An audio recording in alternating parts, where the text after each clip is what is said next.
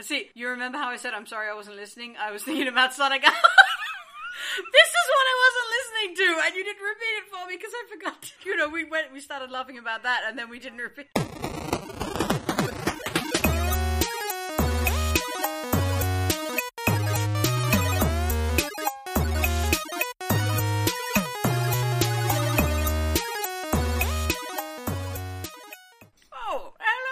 Welcome to the incredible world of the DLC podcast, a world where humans and podcasters live together and become the greatest of friends. I see you're 10 years old. It's time for you to start your own adventure. First, you'll have to choose a host. You could select the Big Eater host, Fox Lee. In its desperation to gulp down food, it forgets about the food it already has hidden under its fur. You might also select the Patient host, Talon Lee. To keep its pitch-black tail hidden, it lives quietly in the darkness. It's never the first to attack. Stay a while and listen. Or your third choice, Jeb Wrench, the egg host. It lays several eggs a day and won't share them with those who have evil in their heart. Let me show you my heraldic moves. Talon, I choose you. What you been playing? 10 years ago, you did. Oh. It's cuter if I get the year right 11 years ago. It's funnier if you get it wrong, though. Yeah. That's staying in. I cannot undo this stain. So I've been playing... Wow, Christ, I've been playing a lot of stuff this week. We're going to talk about this a little bit later when we get around to Jeb's turn, because he and I both played a game together. But, aside from The Swindle, which... The Swindle is becoming comfort food for me, in that I'm sort of, I don't know what I want to do with myself right now. I'm a little stressed, I'm a little anxious. I'll go steal from poor people, because apparently that's... Imaginary poor people. Imaginary poor people. Colonialism runs in your blood. You know, after all these games that are like, we're non-judgmental games, it's like the game which explicitly opens with you robbing the slums is somehow the least judgmental thing I've played lately. God, I married an Englishman. I also have been playing Life is Strange, which I haven't gotten very far in it. Life is Strange is really charming. Like, the first impression I have so far, typically speaking, if you put forward to me this, we're going to give you a story, a point-and-click adventure game that's about teens, there is a part of me that wants to throw that out the window straight away. It is quite literally about teens. And it's very authentic so far, and it's very authentically teen, not in that this is how teens really are, but in that it carries with it a desire to be taken seriously and to be respected for what you think and do that I remember from my own time being a teenager. So I don't know if actual teens are anything like this at all these days. They have superpowers. Oh, sweet. This is a standard thing. Criminy. It's in all the movies now. I missed out on a lot. What about you, Jeb? What have you been playing recently? Well, I too have been delving into my comfort food by playing Spooky Bonus, the spookiest of bonuses. I'm like 30 levels of the timed mode away from getting the last achievement, so almost done with that, which is good because the holiday bonus should be coming out in time fairly soon. At which point I will probably play all of that. Does it contain reindeer? It had better, or else I'm probably going to yell at Jake. Damn straight. I've also been continuing to monitor Magic Duels to see if they have, as of yet, updated it for Battle for Zendikar, which they haven't. They haven't updated it for anything. They haven't updated it for anything. Most of the people who play it on iOS can't. It's such a mess. It is such a mess. It was supposed to get updated for Battle for Zendikar, I think September 28th, and then they were fairly certain it would be like October 28th, and then maybe November 4th. Okay, maybe the 11th. Is this just based on the principle that you just don't want your first update to anything to be Battle for Zendikar? That's what I think, is that they're just gonna wait for Shadows over Innistrad, which is probably a good plan. Yeah. Shadows of Innistrad is like, it's it. I don't want to sound ungrateful for Battle for Zendikar, because ultimately they work very hard at Wizards. I don't think they worked very hard on Battle for Zendikar at all. I think they took that weekend off. Because that's clearly all the time they put into that. in the wake of Battle for Zendikar, if you wanted to get me hyped hard, you say, we're going back to Innistrad. And what did they do? Yeah, that's pretty much on Halloween Day. On Halloween. Ah! Classy guys. You know that set that's boring the shit out of you right now? We're gonna replace it in about 8 months with more Innistrad. I am so pleased that there's going to be more Innistrad art. I love the style I love the costuming and the creatures. It's really cool. If it had the elves from Lorwyn, then I'd be done. That's all the creature types I ever need. That's the design bible for the rest of the game. We got that in Origin. That and Bear Punch. I do feel that at this point, Return to Innistrad is up there on the list of fantasy sets I would like to see. And I think the only thing currently topping that is the Khans of Tarkir invade Ravnica. Khans of Tarkir, correct timeline, invades Ravnica. Yeah, exactly. The Khans, explicitly the characters of the Khans, rock up in Ravnica going, what the fuck is this place? It's the plotline where it turns out that the current state of Tarkir is operating in a time eddy outside of the main time stream because it's garbage. They're hanging out with Teferi at the Tolarian Academy in Dominaria. It's all just Sarkhan's little fantasy world.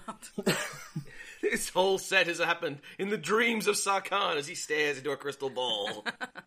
Wouldn't it be super cool if super cool dragons were back again? No, actually. Shut up. Sit down. Well, no, don't get me wrong. I like some of the dragons, but if you're saying you can have dragons or you can have the Khans, yes. I'm going Khans. Look, if you ever give me a choice between a dragon and a person who's cool enough to punch a dragon, I'm having the person. Sorry. That's just how this shit works. But also, by all accounts, the dragons were kind of dicks. Canonically speaking, Surak, the person who punched the bear and now in the current timeline has punched a dragon, he is actually actively working right now to subvert Atarka. Yeah. Which, soaring. as far as going against one of the Dragon Lords, wow. Yeah, you had to pick the scariest one. It's like, you. I'm taking you down. That's my Timur. Go!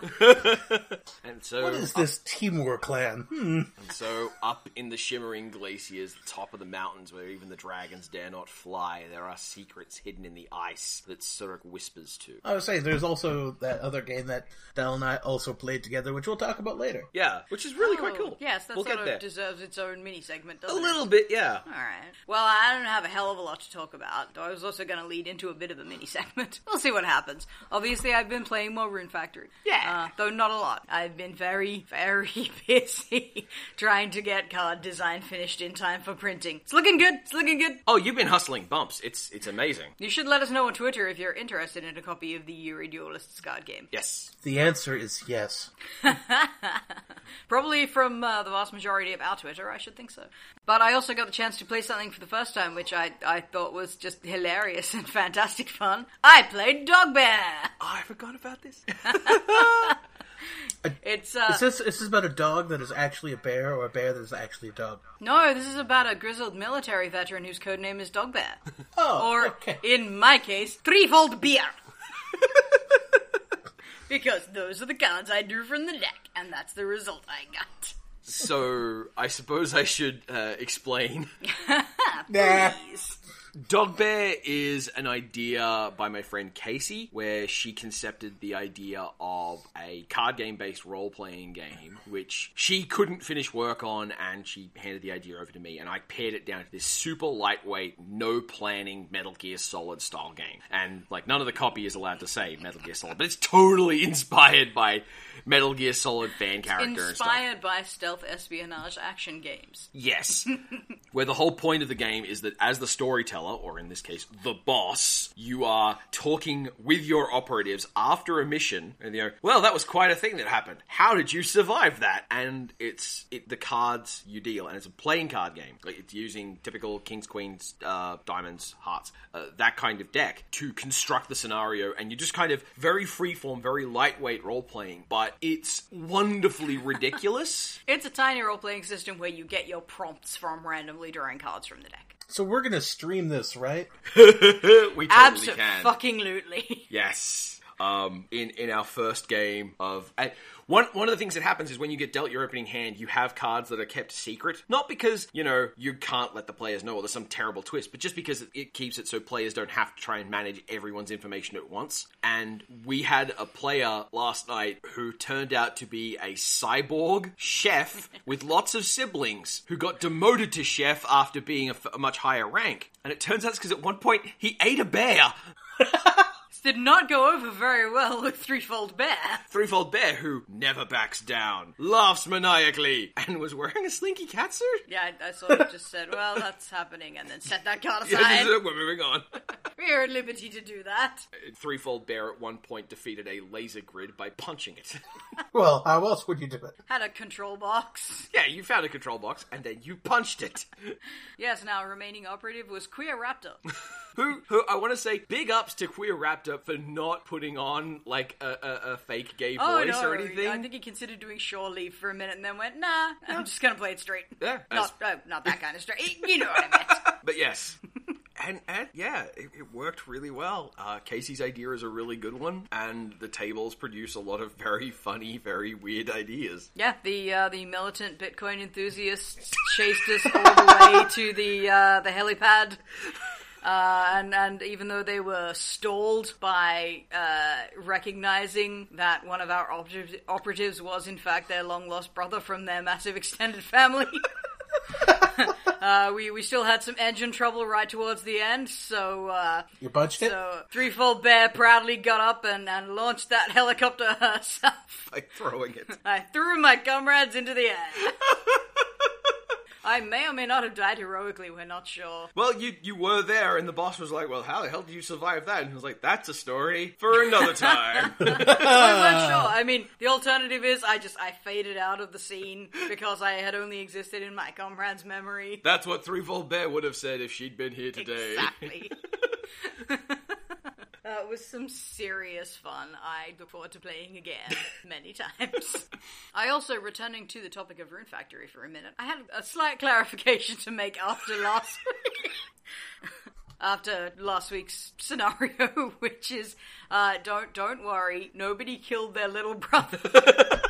It's not that kind of a game.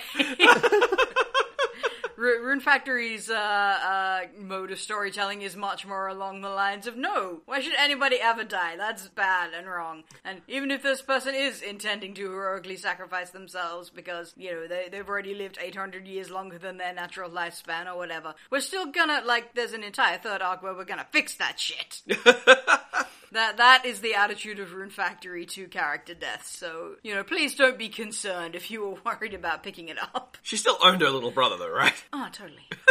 I think she just, beamed him with the hilt of the sword. She's that much better than him. Suplexed him through a table. It's the ultimate. She went into the Omnidunk mode. She entered Dunkfinity. I thought that was just Jeb's final form. That sort of got me thinking, actually, about...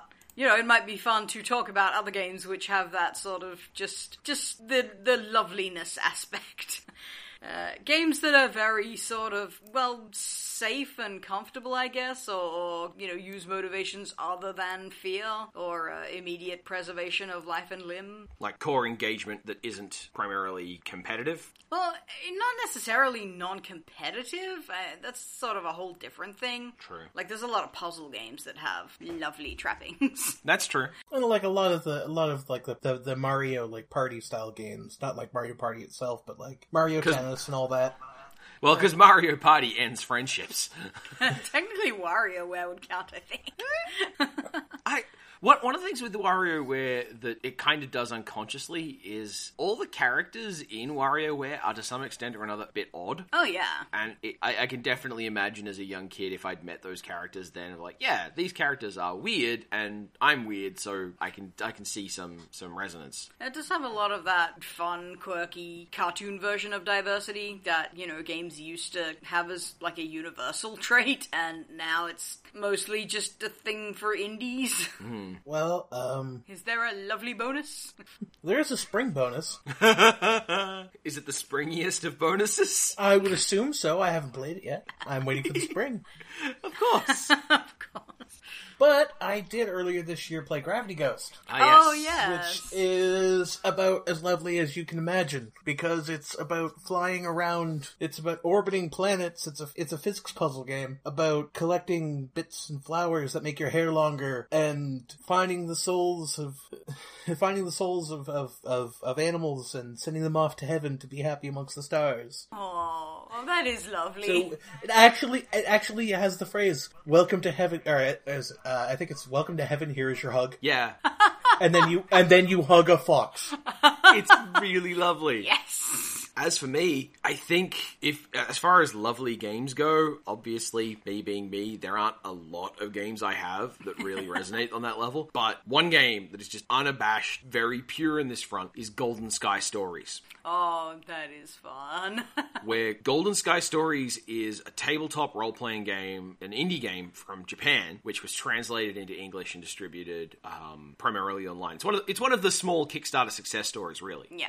Is that the one where you play as just like an animal spirit? Yes, you're a henge, which is a type of animal spirit that can become basically a child. It's a lot like playing a Ghibli film, where the sort of things that they're dealing with is, the mayor is unhappy because the garden in the main town square is getting overrun by a type of weed and no one's taking care of it. And that kind of small, rural, domestic problems. There's no combat.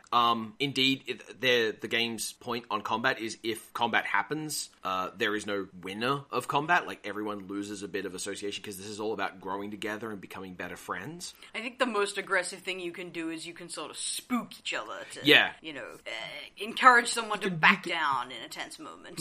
You can passive aggressively just glare at each other. Also, because you're a nature spirit and you're a little bit distant from people, I know that one of them has a thing where they can bark because you're a dog. Yeah, and scare someone away from a location. So it's like, oh no, we need to make sure that person doesn't arrive while this person's having a cry here. Woof, woof, woof. You're all the powers are really thematic and tied to the type of animal you are, and there's an expansion for it, because expansions are just a thing that we love. Now with bears, which doesn't add bears. Does not add. It adds witches. Of course. Oh yeah, there was a witch in one of these.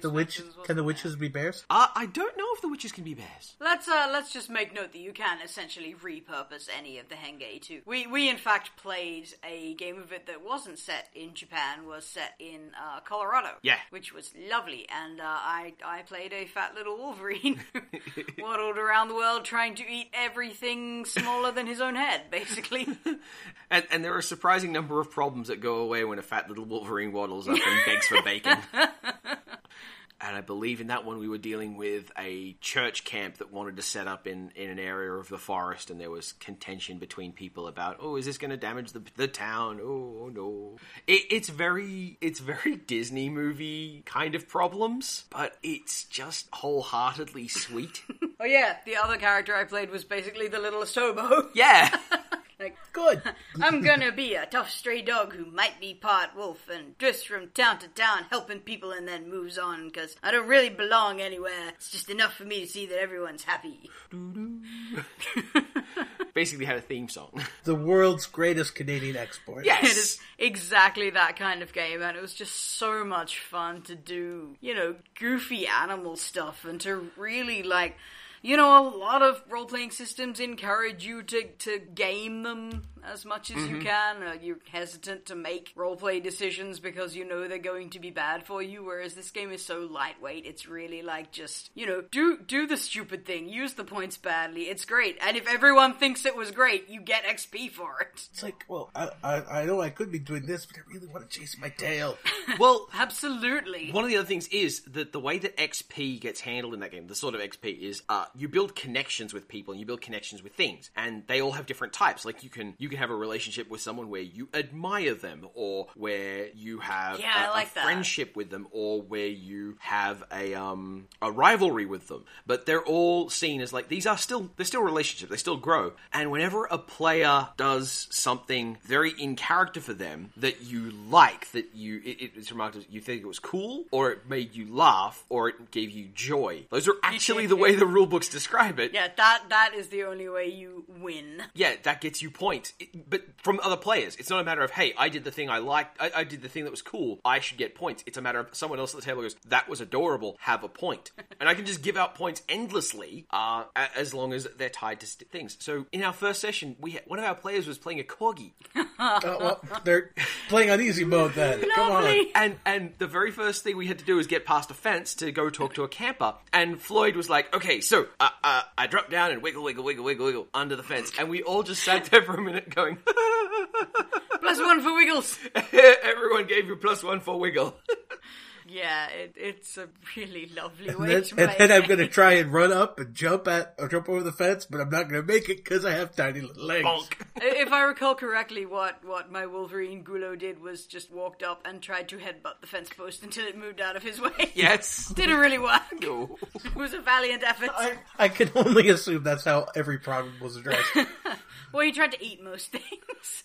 And there was a point where I believe the dog was getting attention for being a dog, and he just sort of went and sat in the middle of everything and sulked very pointedly because the dog gets all the love. No, Gulo wants some. There was another point where the challenge was effectively, can we get Gulo to come over here? So it's like, well, the bird's going to fly off to that camp, steal some bacon, fly it back, and use that to lure Gulo over.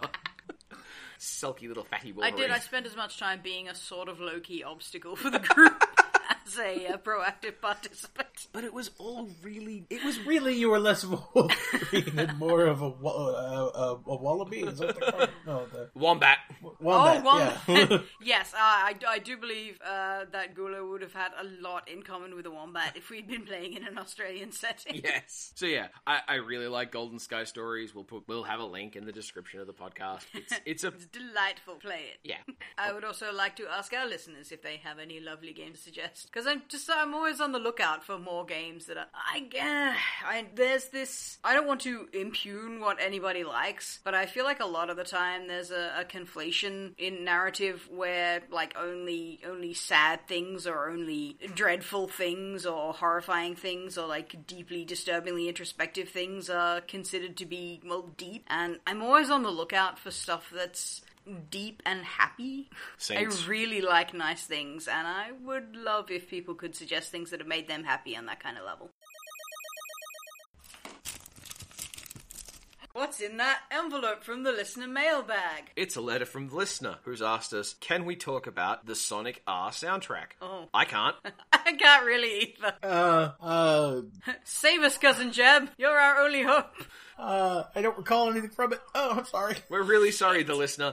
Oh, apparently we can't. Well, we've answered that question. Can you speak about the Sonic R soundtrack? No, we can't. Sorry. But thank you very much for contacting us, the listener. We really appreciate you. Is that why you asked me about it the other day? You could have told me that, oh, by the way, the listener wanted to know something about it, and I would have listened to it. In a lot of ways, I'm the worst host. Dear listener, don't worry about it. The Sonic R soundtrack is something that all teenagers go through. It's just a natural part of growing up, and you'll feel better soon.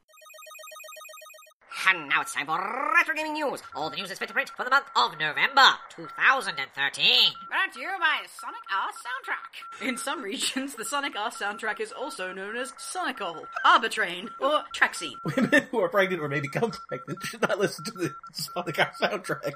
Side effects may include watery eyes, vomiting, nausea, sleeplessness, and extreme loss of height. Do not use heavy machinery within 6 hours of having consumed the Sonic R soundtrack. 2013, which, if you need a jog to your memory, in November was the period where the PlayStation 4 and the Xbox One launched. The Wii U was already out, but there was also a push of Wii U titles. It's 2 years ago now, and I think that's one of the things that this podcast does reasonably well, in that we look back on points in history and really dig in. You're like, did this actually shake out as being okay? Was this crap? Was this not? Yeah, like, holy shit, I can't believe the PS4's been out for 2 years already. Yeah. And that other thing. Yeah, and I love that we call it the... The other thing. Sorry. The Xbox has always been the console that exists only on my periphery. The floor recognizes Jeb Wrench, ambassador from the Xbox One. From Exabonia. Xbox One brand ambassador. I believe that would have been our previous special guest, Louise. That's true. That's true. But the point is, you're going to have a burst of launch titles, so be prepared for that. But we've still... 3. I giggled and ruined that take because I was just too busy thinking, Talon's the Independent. Consoles, what? It's a year where we're going to have a whole bunch of different launch titles, like 3 or 4 that you'll actually remember. We'll look back and think, are they any good? Were they any good? And there's still room in all of this for one complete, what the fuck, tie-in game. I'm just desperately racking my brain for PS4 launch titles. Alright. Simply because Jeb has been so thoroughly entrenched in the world of spooky bonus, the spookiest of bonus. The spookiest of bonuses. We have a game that has spooky ghosts in it, apparently.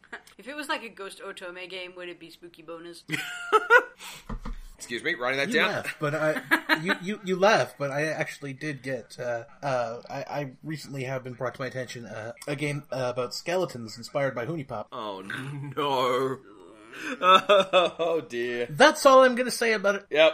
So, this game was released on 360, it's a Windows title, PlayStation 3, Wii U, 3DS. It's not strongly tied to a single brand. It is indeed a franchise character game. It's a really old character, like 1982, I think. 1982 about spooky ghosts. Yep, there are spooky ghosts in this old game. Well, this is a new installment of an old game franchise. Oh, we're not talking about a Pac-Man game, are we? It is a Pac-Man game. Is this Ghostly Adventures? Pac-Man and the Ghostly Adventures. Wait, what? Oh! Sounds like it has a plot. That wonderful moment where Jeb lands on it.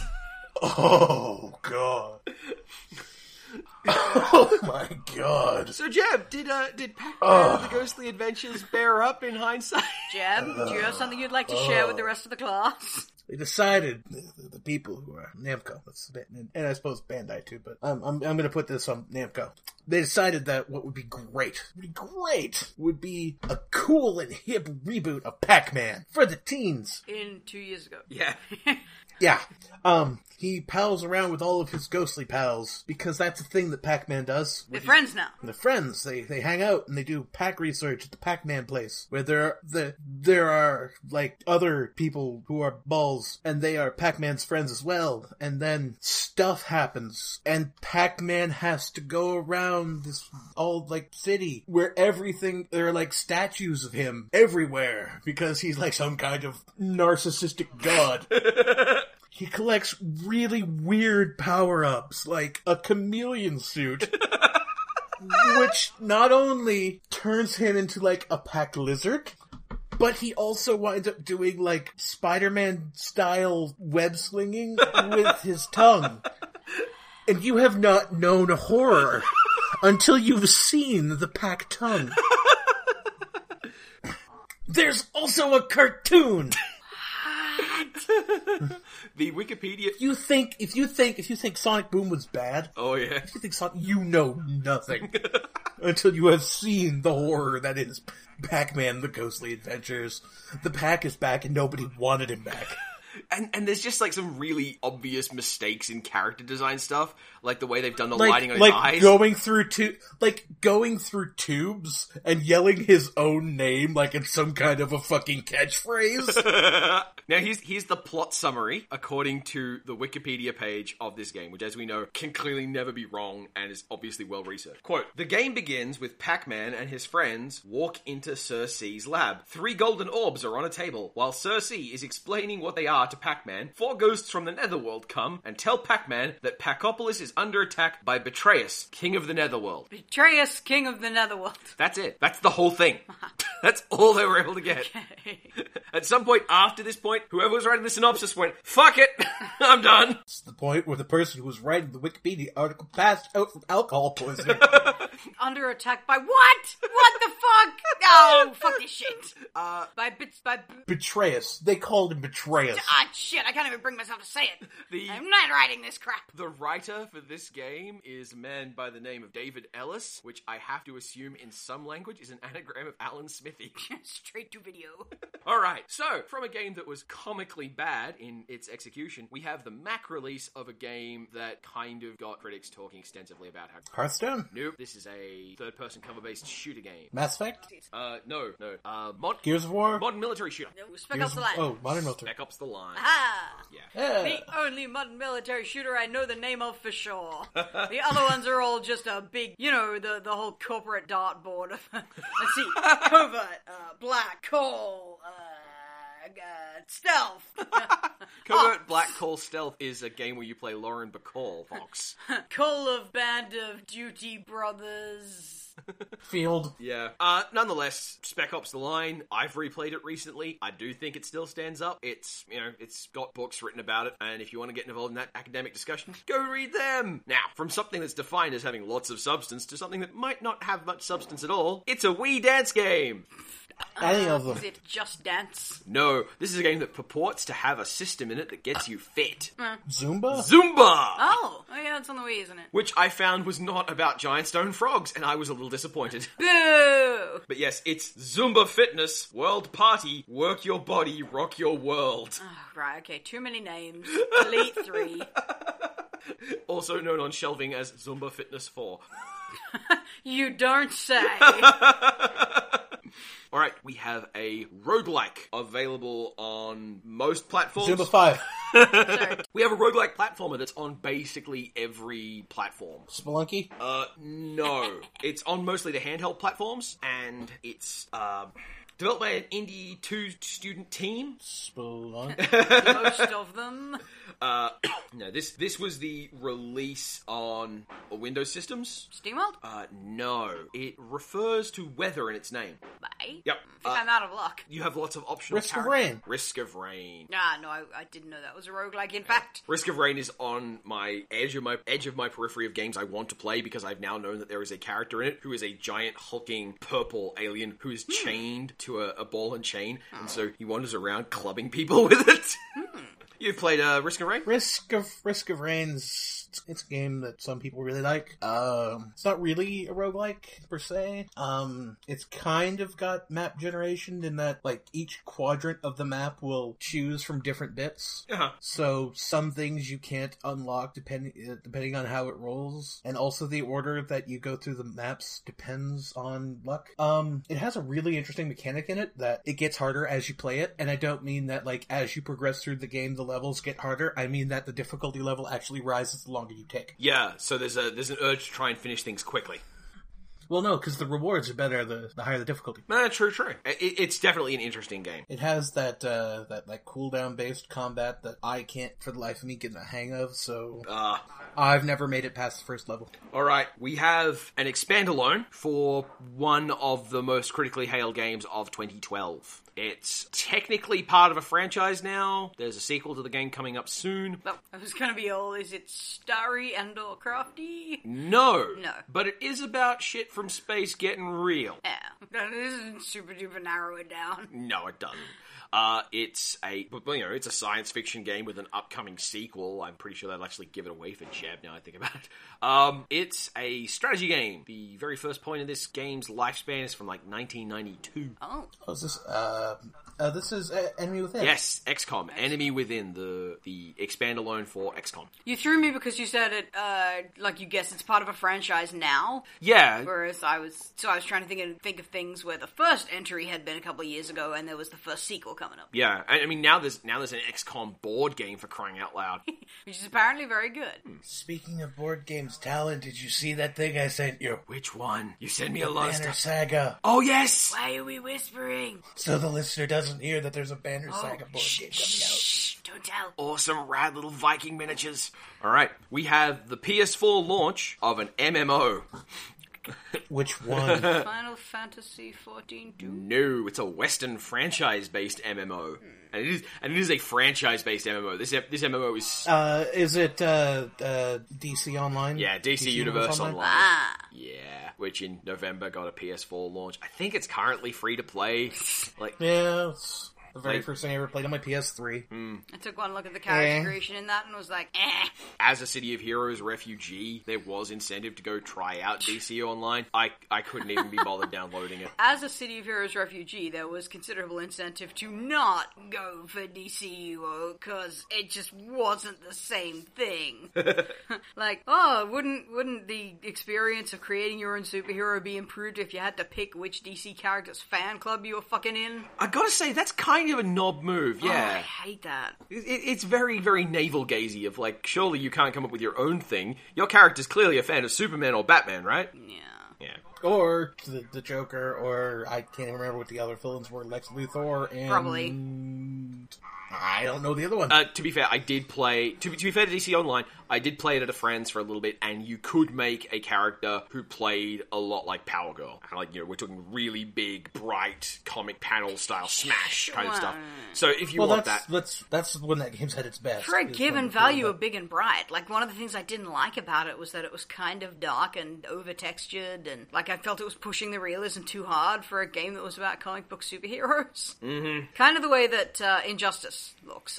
I too not like how characters look in Injustice. There was a port of Injustice this month as well to the Oh, really? to the PS4, because of course there would be, but it yeah. Weirdly, there was not an Xbox One port of Injustice at this point. It's almost as if they knew that they were going to have their lunch eaten if they decided to try and release a pay 2D fighter on the Xbox One. What's So the joke here? we have a 2D Killer fighter. Instinct. Yep. Yes. Oh, this was the next thing on the list. Yes. I see. Yes. Killer Instinct. Well done, Cousin Jeff. Game's really good. Really, really. Really good. It uses a lot of free-to-play engagement mechanics to just get you to play it, but it isn't nearly as demanding of your time as most free-to-play games go. Also, the combo system is really smart. The way conventional combo systems worked in most games designed, we'll say since the Street Fighter King of Fighters model, it's usually you open up with a big hit that has a lot of reach, and while that's happening, you follow that up with lesser hits, and they all kind of technically taper down. Whereas in Killer Instinct, the combo system it ramps up, and if you don't end it, if you don't actually know, well, I need to finish this with a finisher hit, the combo doesn't do as much damage. Yeah, I see. Which is that's just so smart. It wasn't until the very end there that I was realizing what the difference was. Just by way of disclaimer and or PSA, my idea of a 2D fighter is Smash Brothers, so, yeah. It also has amazing characters. Oh, yeah, that's what I was gonna say. Like, stop, you had me at Lady Raptor.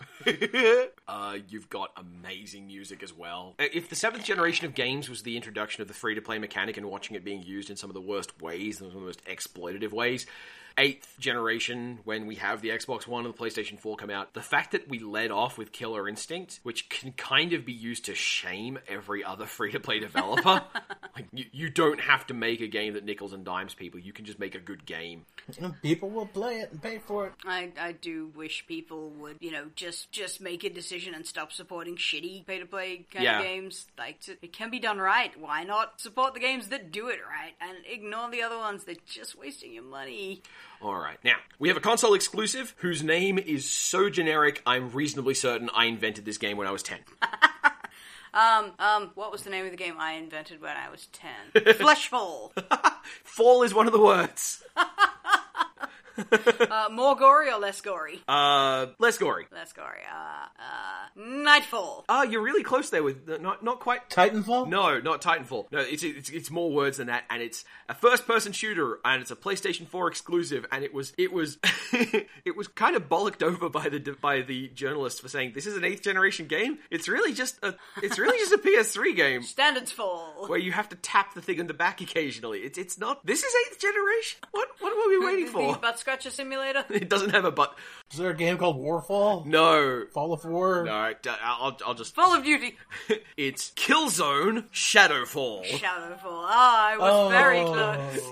It is a Except for really... the Killzone part. It's a really generic name, though, isn't it? That is very, very generic. So, you remember how during the mid-90s, when we were first getting into using 3D technology in any level in video games, pretty much everything was trying to find an excuse to be made up of triangles. And look ugly as fuck in Oh the yeah, muscles. they look ugly as hell. But that. Then the PlayStation 4 came out, and a game was like, well, we just chose to make this character be made entirely out of triangles. Knack. Nick? Knack. Knack. And his character made a triangle? Yeah. He's made of little shards of crystal. It's supposedly a mascot-like action platformer thing, but apparently it's also really hard because who wants kids to play a mascot platformer? Yeah. Turns out also to have a mascot platformer, you need a character everyone likes. Knack's Or at reasonably... least half your audience likes and half your audience fucking hates. Knack is reasonably cute, like as an individual character, but they have When him... he's tiny. Yeah, but they have him upgrade by more crystal, and he gets bigger and bigger, and he looks kind of like... honestly, he looks like Ganondorf.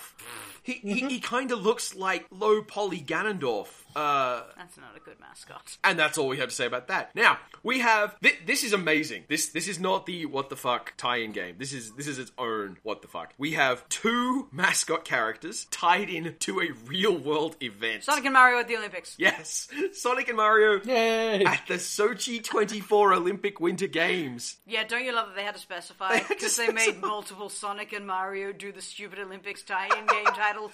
And it's specifically the Sochi games. So I have to assume that there's a mini game where you have to try and find a toilet that works.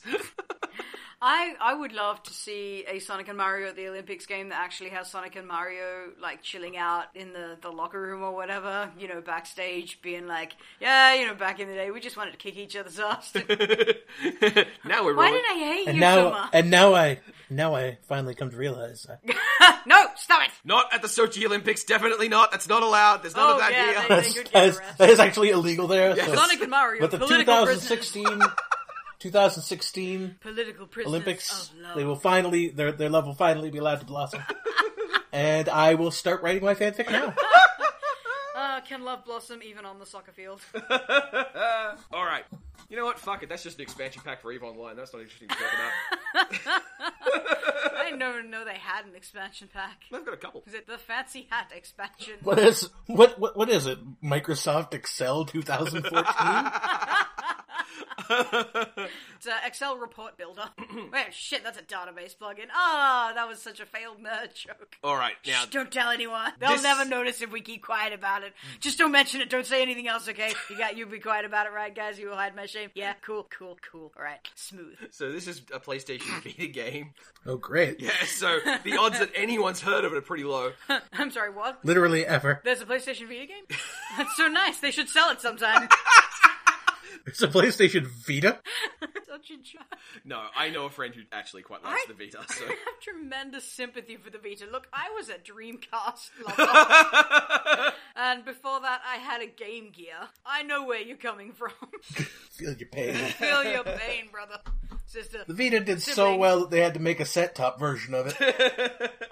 I almost bought that instead of a PS3. If it had had all the I titles kinda want would've. one. This game is based around papercraft art. Oh, Tearaway. I haven't heard of this. From what I can tell... Tearaway looks quite lovely, actually. Yeah, it's quite a lovely seeming game. It's not high-impact violence. It's made by the Little Big Planet developers. And we know they can make good games. We're talking like, you know, the origami equivalent of Sackboy here. Yes. Oh, that's a lovely idea. Hey, there's a lovely game, Little Big Planet. Yeah, and you can rip bits away from the level using the touch screen. Ooh. And yeah, it looks That like is a great idea. Yeah, I don't mean to be cruel to PS Vita users when I say that would play really well on a VU, sounds like. it hovers... VU, a Wii U, you know, a thing that's a console name. It's because I was talking about Dreamcast, I got VMUs on the brain. I love those little you things. could not run this on a VMU. Sorry, did you want some extraneous screen in your controller? Yes, actually. I think we got in ahead of you there.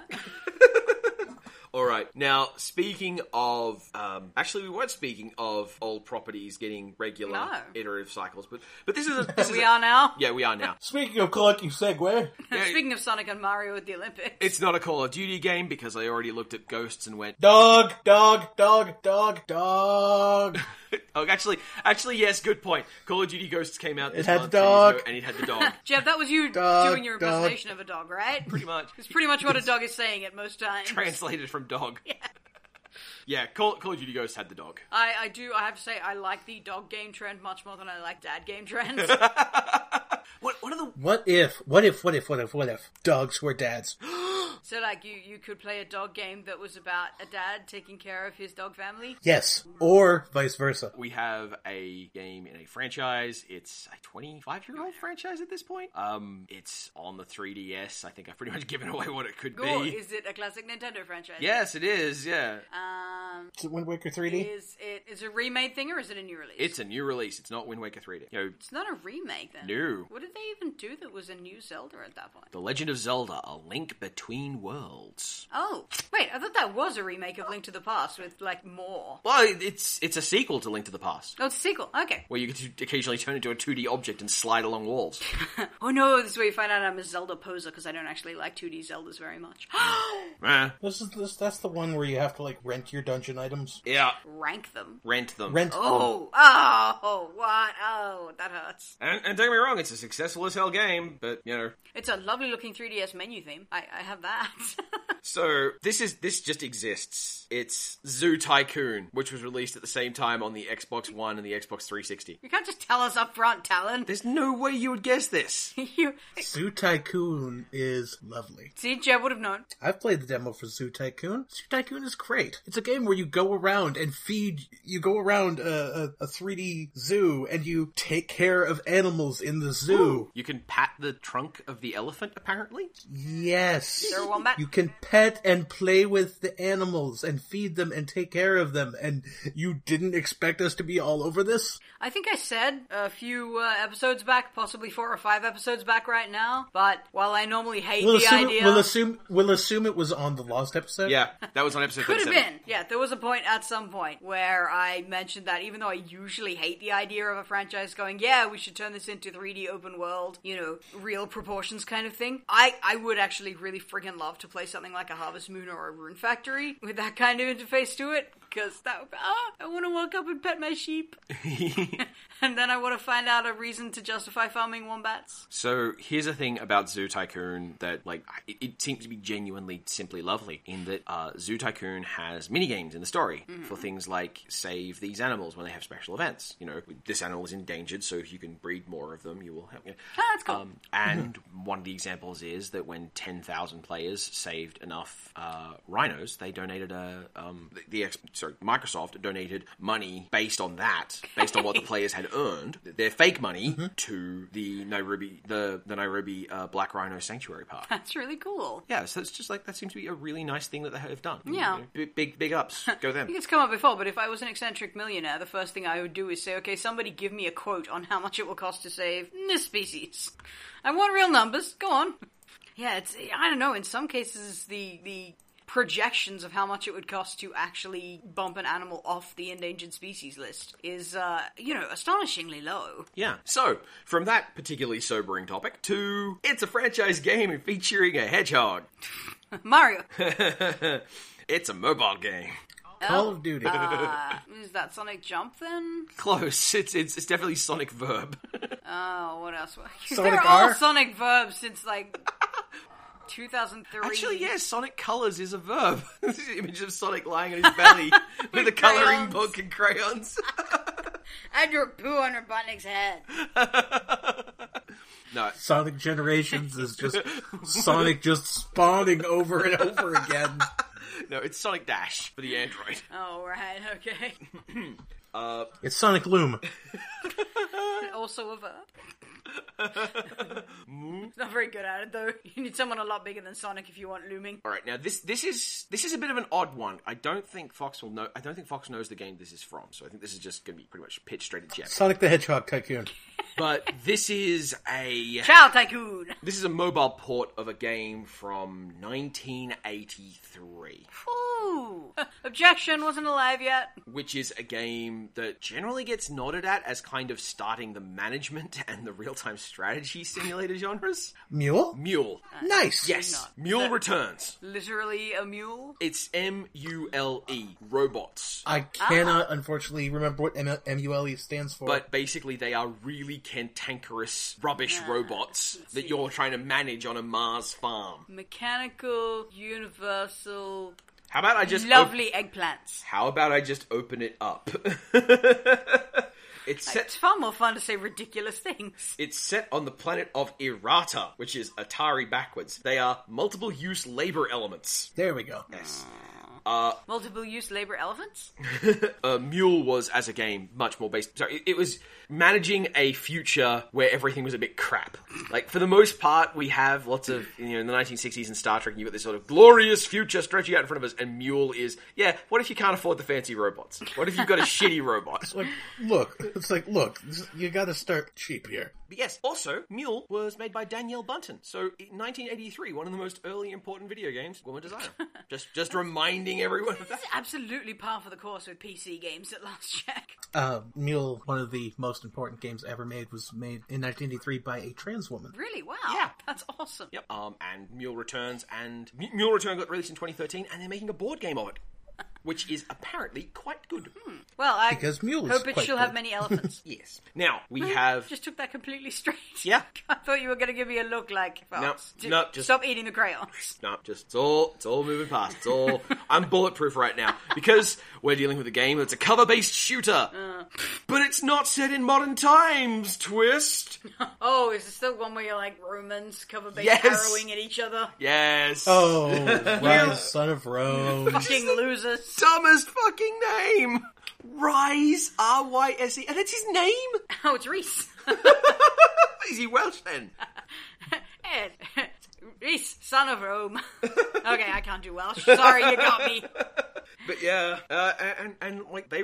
Literally all that's worth saying about Rise, son of Rome. Yeah, it's a Crytek Engine game, so, there's some pretty landscapes. Not really. Well, that Doesn't even fucking look good. you also wouldn't see a lot of them if you're doing cover-based exists. archery. It's true. Well, no, there's plenty of QuickTime event-based melee combat, too. Goody. Oh, God. Alright, so here is our what the fuck tie-in game, alright? That wasn't Mario and Sonic at No. the Capitalism Venture? No, this is even sillier and weirder, alright? Alright, hit me. Pepsi Man! We have a French cartoon. Tintin. No, video game Tintin. tie-in. No, Tintin. Tintin isn't French, that's Belgian, isn't it? Well, we got his cartoon, and that was sort of French on account of it was made by one of those Quebec animation studios. Yeah. Nice. It's tied into 1980s cartoons, like late 80s, possibly early 90s. And it was generally hailed as a good cartoon. It had a plot that continued from episode to episode, so it was seen as being very mature compared to more singular Looney Tunes style episodic comedies. The Mysterious Cities of Gold video game. Yes. Was that actually French?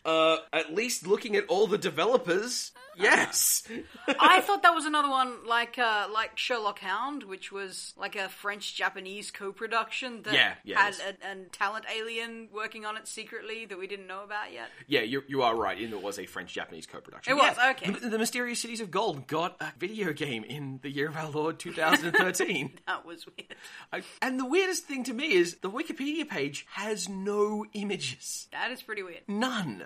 Now, the sad news is that it didn't do very well. Critics You're kidding. from the press were rather mixed. It describes it an average of 60 out of 100 on Metacritic with only 7 reviews. The major French site jeuxvideo.com talks about, quote, relatively interesting puzzles, end quote, but concludes, this whole thing lacks of fun. Yeah, which is a shame, because, the last thing this retro gaming news for this entry, it's a piece of DLC for one of the most overrated games of the generation. Burial at Sea Part Fuck You. Yes. Burial at Sea Part 1, a game that I described Part as... 1? Yes. Okay. Part 1, which just made me angry. Part 2 made me furious.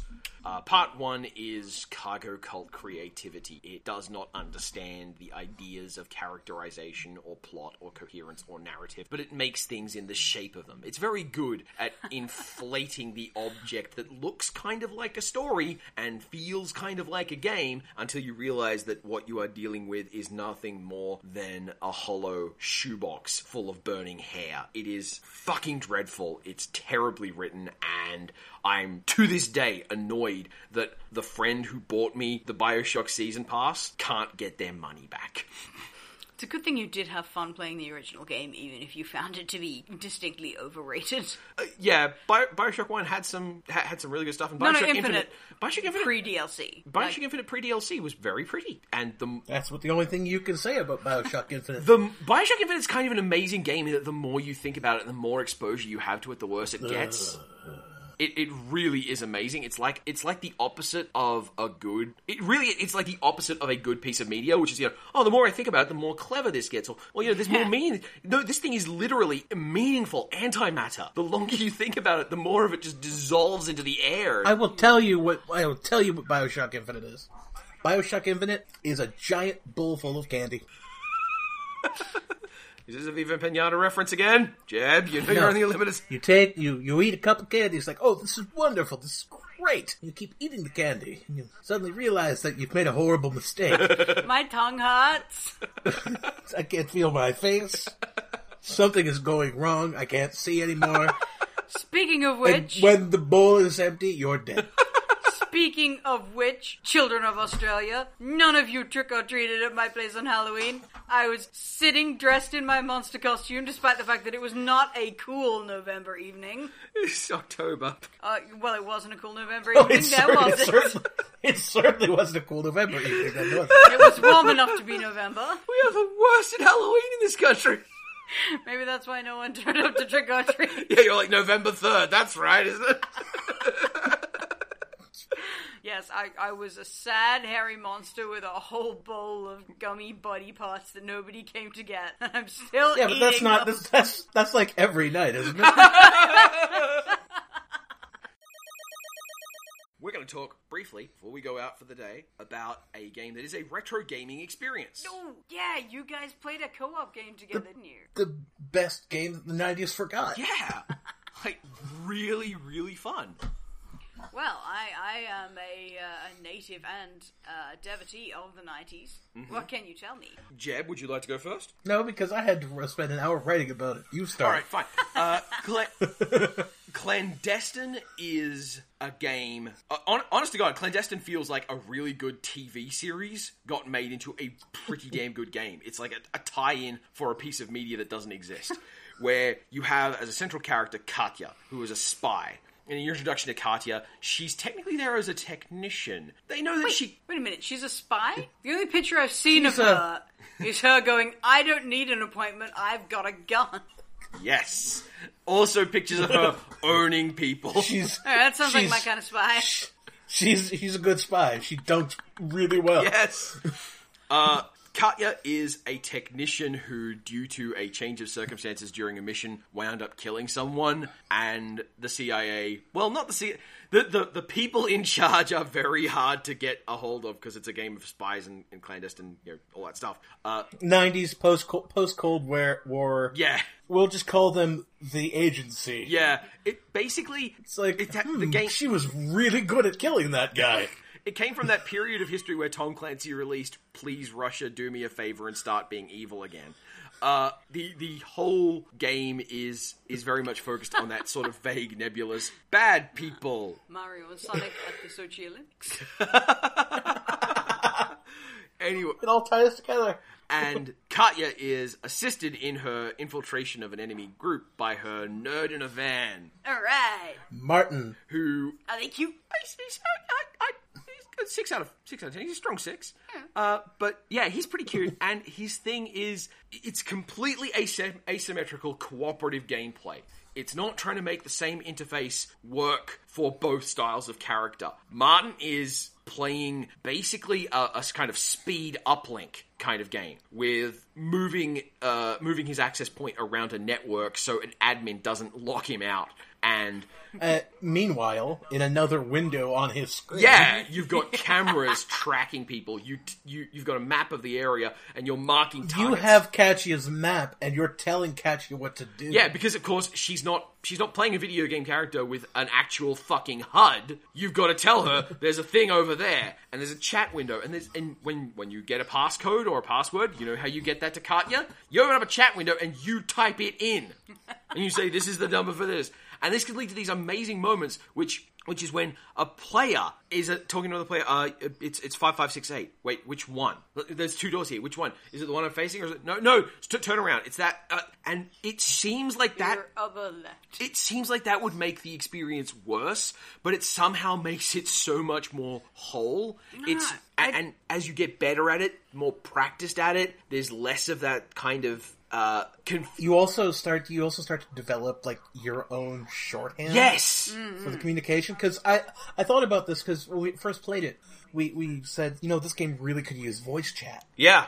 But the more and more I think about it, it really doesn't. Mm-hmm. Because there's kind of a certain appeal and a charm and a draw to when you're playing as Katya, waiting for that passcode number to pop up. It's like, okay, do they have it yet? Do they have it yet? Do they have it yet? Hurry up, come on. Especially when there's a patrol walking past you, sitting there going, I can wait a little longer, but I'd rather not. No, I totally get the appeal of this. Like, this makes me think of, like, Spaceship Artemis. Yes. Where it's, part of the game is building how you communicate with the people you're playing with. Mm-hmm. The sound effect of typing. Yeah. It's this gorgeous, big, chunky tack, tack, tack, tack, tack, tack, tack, tack. Lovely. As always, all computer usage in movies is done via the keyboard. Also, going back to our time playing Yep. it, there was a point where you got caught by the system admin while I was sneaking and waiting for you to do something, and all of a sudden, I have to get myself into a different location so that I can hide out and continue waiting for you. Yeah. And it's like, the whole rhythm of the game, the whole flow of the game depends on both players working together and also managing the time that they have when they're not doing, like, the priority action. Yeah. Like, what does the hacker do when Katya doesn't need a password? Like, okay, I can go from all these nodes, I can go through these firewalls, I can find this... go through these emails, get this lore, get this information, get other passwords. Yeah, and I'm right now not busy, so I'm going to pop over to those cameras, and I'm going to sit here marking guards so Katya knows about them. And there's also this thing where when you're in a camera, it doesn't work. So you can effectively hop from camera to camera, turning them off around her, which has this effect of putting you both in a similar space without breaking that asymmetrical part of it. Also, this sounds so silly, but the security devices work like security devices. Oh, yeah. If you shoot a security camera... the alarm goes off. The alarm goes It's off. a fucking alarm. If you shoot a lock, the door locks. If you can force doors, like Katya can force locks, and if you force a lock too hard, it makes noise, and it leaves behind a broken lock that people will find. Because that's what would happen. No, I'm thinking, the whole shoot the keypad to gain access kind of, as if the fail-safe state wouldn't be, no, you're not fucking coming in here. Now, to be fair, for building codes, the fail-safe for an electronic lock system has to be open. Ooh. Yeah. Yeah, I never thought of that. Okay, that's quite interesting. Because otherwise people will die. On the other hand, shadowy government organizations would probably ignore building codes. Exactly. And here's one of the most beautiful things about this game, right? The first level we played, I'm hacking for Jeb, who is looking very fetching in a flannel, a red flannel shirt, a vest, and bright green headphones. Oh, you're Katya speaking my language. Katya has a fantastic design. Keep in mind, of course, this red and black flannel shirt is naturally tied around her waist. But I've hacked into the security cameras, so I move all the way around the bay. I move all the way around. I look at all the things. I mark all the guards, and then we get to the door. Katya gets inside, and I'm like, well, I can't. I'm not in that network because that network's isolated. It's not part of this big, all-consuming internet that just kind of whiffs through things like air. Katya gets inside and is like, all right, I need to find a node where I can plug you in and get you access. Because this place is not just magically connected to everything, which is so not. And it's an amazing We example. all know that high security operations should have all their machines connected to the public internet at all times. And it's amazing. Also, the modem that you use, Katya only carries a couple of them. Yeah. They're consumable, sort of. You can take them. You can pick them back up later, but that means you have to go back through and leave your hacker eyes blind if you want to go back and get the modem. And it means that by creating a slightly more realistic setting, because this is a setting where Katya can grab guards as they walk through doorways and dunk them in 10 seconds. It's beautiful to watch. But it's not super realistic, but just by adding a tiny dash of realism to this idea of, you can't just magically teleport from network to network, they successfully added a layer of gameplay complexity that means the hacker is now dependent on the spy and not just entirely the other way around. It's so clever! Also, and this is something that I think is a really fascinating idea that they do with the hacker. When you start a co-op game, you're playing as Katya. When you start a co-op game, the default is you're playing as Katya, and you can switch perspectives like you can in single player, which I don't recommend. It kind of really breaks the flow if you have to control both Katya and Martin. Yeah, no kidding. But if you start your co-op game as private, you can invite one of your friends in to play if they have the game, or you can set it to public, at which point people can randomly hop in and out of your game, controlling Martin. Wow. And so suddenly you have to build this rapport and you have to build this trust with a complete stranger. You had anything in the way of just complete douchebags? Not yet. We were lucky in that we were playing with a very closed environment. Rather than...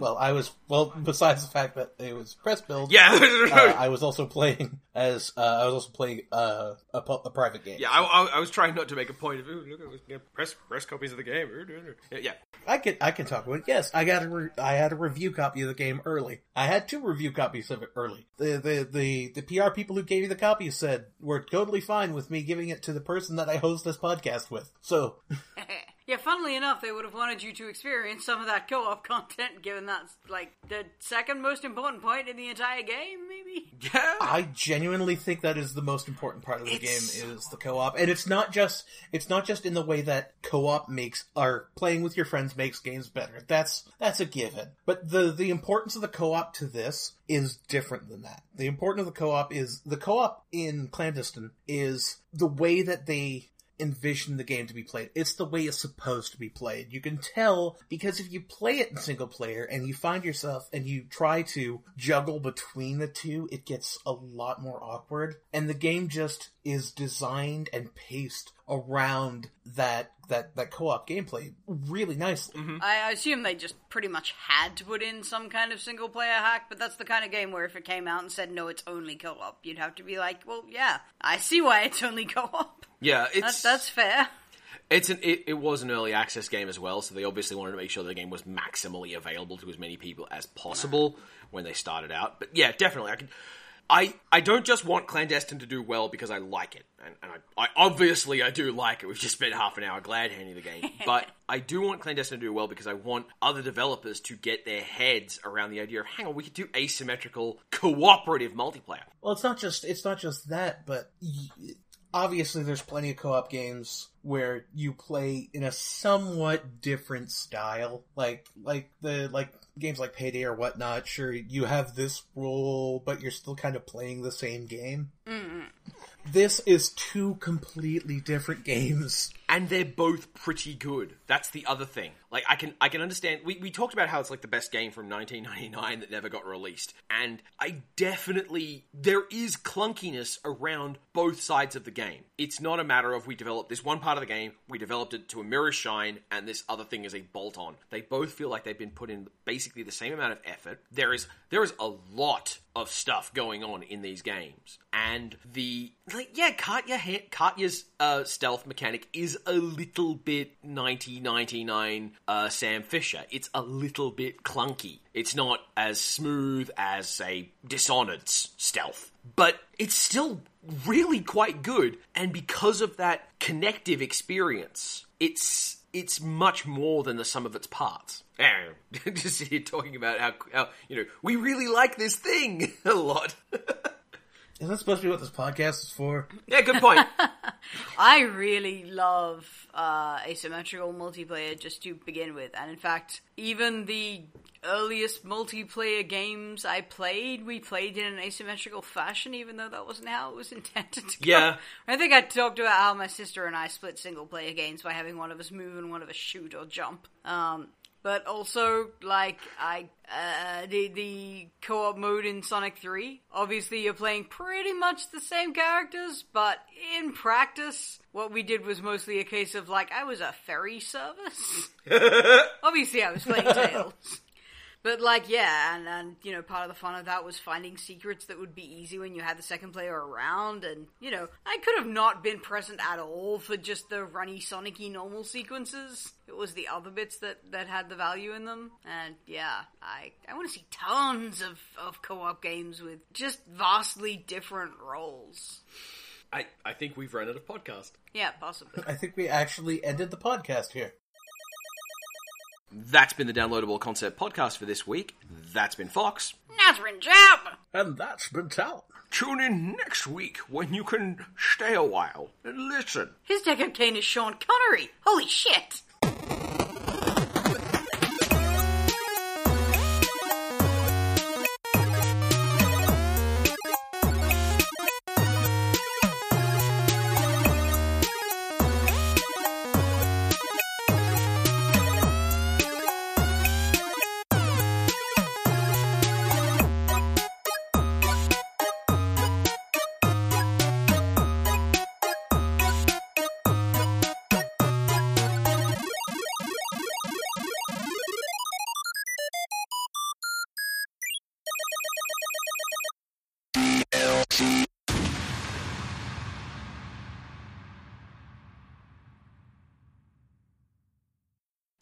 And there we go. The rest of this is your problem. Yep, yes it is. Why is my radio voice turned into Deckard Cain? Professor Kane. That's a kind of wood. Could be worse. It could be Herman Cain. Ah! Staying there Also has a Pokemon pedigree. All makes sense now. Mother of God! This goes deeper than I thought. Oh. And a SimCity qualification. Shit. SimCity as well?